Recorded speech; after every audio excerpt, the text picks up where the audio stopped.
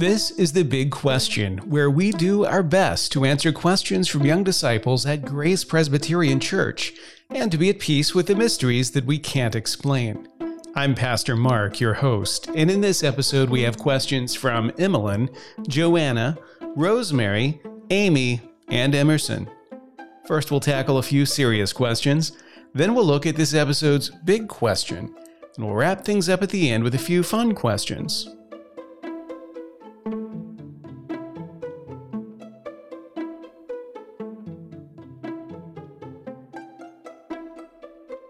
Let's start with our serious questions. Our first question comes from Emmeline, who asks, how would you summarize Christianity in one or two sentences?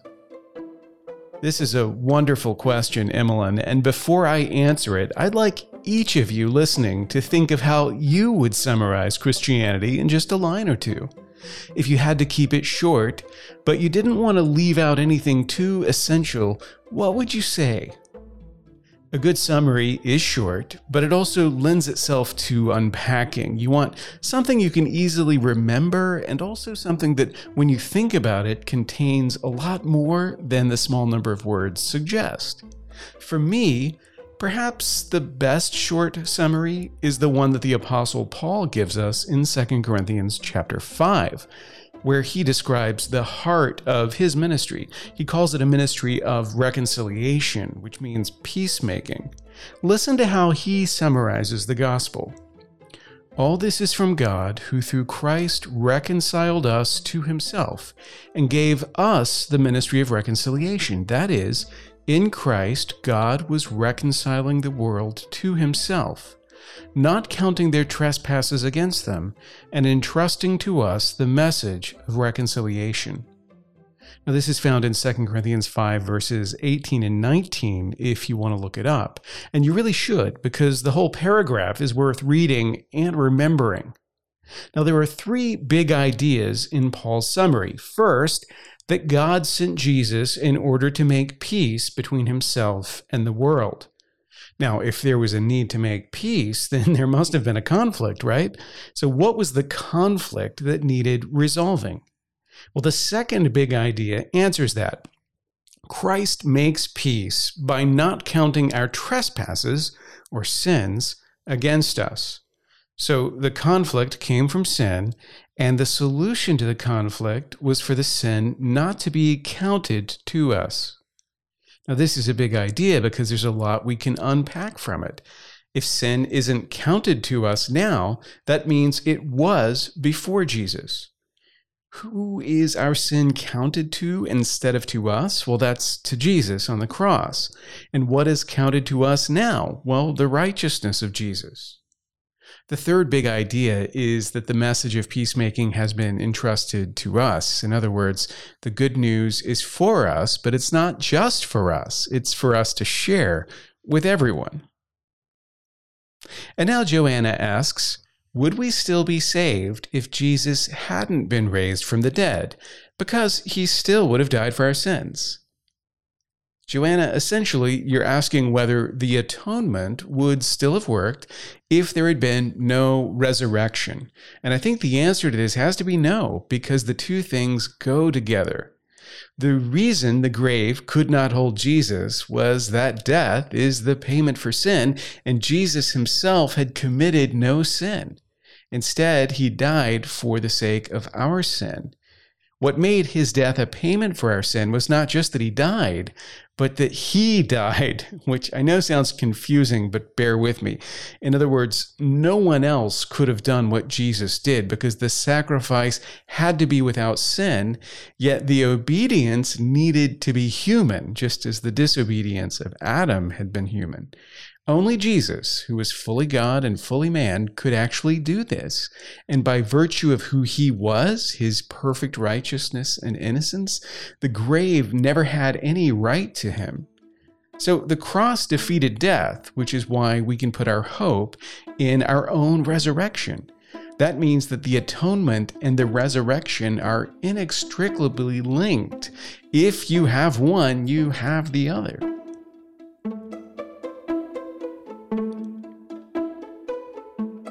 Now it's time for the big question. Our big question this week comes from Rosemary. Let's give her a round of applause. Here's Rosemary's question. She asks, how does Jesus crush Satan's head? Rosemary, before I answer this fascinating question, let's dig into the biblical context. Now, the passage we need to look at is Genesis 3. After Adam and Eve eat the forbidden fruit, God comes to punish them. He's a just judge, and they've committed a sin that is punishable by death. So you would expect the judgment in Genesis 3 to be a death sentence. And it is, but it's also complicated. It turns out that God's plan is not just to punish the guilty, but also to show mercy. God delivers in Genesis 3 three curses or punishments. To the serpent first, then the woman, and then the man. When he punishes the serpent, God says, I will put enmity between you and the woman, and between your offspring and her offspring. He shall bruise your head, and you shall bruise his heel. This verse, Genesis 3:15, is what theologians call the proto-evangelion. In other words, it's the very first hint of the good news of the gospel. Now, there are two pieces of good news here. First, that the woman will have offspring. That means God will show mercy to the human race and not destroy them for their sin. Instead, they will live. Life will be harder, yes, but still there's hope. Secondly, one day there will be a resolution to the enmity or conflict between the serpent's offspring and the woman's.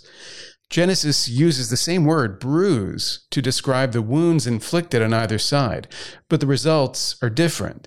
The serpent's offspring will bruise his heel, which makes sense for a snake cursed to crawl on his belly and eat the dust of the ground. A man's heel is easy to reach, but his head is too high above the ground. On the other hand, the woman's offspring will wound the serpent's head, and that's a much greater blow. We'll talk about that in a second, but first, notice the exact wording that God uses. He shall bruise your head. Now, who is the he being referred to? The woman's offspring in the singular. Now, going on the wording here, it seems that God is not referring to all the women's children in the plural, but rather to one particular offspring who will stand for them all. Now, who could that be? At the time when Genesis 3:15 was first recorded, no one could answer that question. In fact, some scholars think that after her son Cain killed Abel and another son Seth was born, Eve thought Seth must be the one that God had prophesied. No one could have suspected until much later that God was referring to his own son, Jesus. But in the New Testament, it becomes clear that Jesus is the one. He is the offspring of the woman, the offspring of Abraham and David, the Son of God. And he was born to defeat Satan and undo his dominion.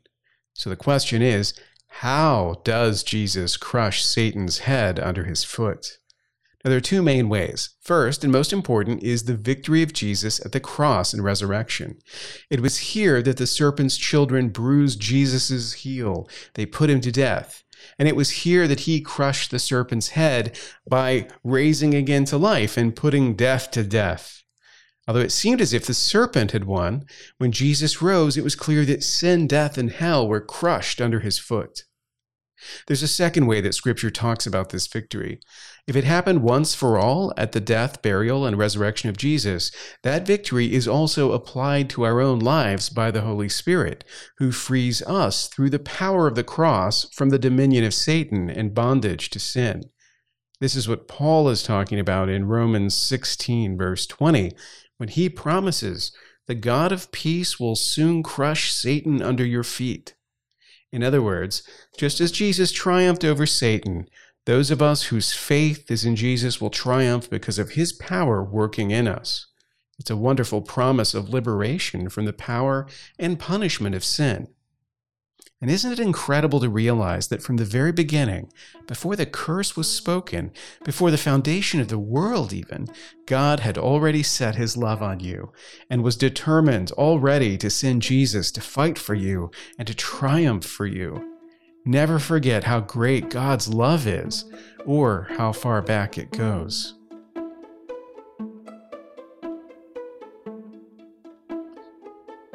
Before we close, let's look at a few fun questions. We have 2 questions actually, but they're the same question from Aimee and from Emerson, and both of them want to know, where in the order of worship is the announcements page? Whenever 2 people ask the same question on the same Sunday, I know it must be very important. As you know, we've changed the way we communicate announcements at church. Instead of listing them verbally at the beginning of the service, we're printing them out so that you can read them. There are 2 places that you can look for announcements. One is at the back of the order of worship, where there's a schedule of what's coming up and a page or 2 listing important items. Today, for example, there's a page about officer nominations, because this is the last day to nominate new elders and deacons. Also, there's a separate sheet full of announcements that you'll find next to the order of worship when they're being passed out or when you're grabbing them off the table. This sheet includes more details when needed. In addition, there are often posters on the wall outside the sanctuary that call your attention to what's going on so you don't miss anything. It's always fun to see what's happening at church, so be sure to check all of these sources every Sunday for the latest news.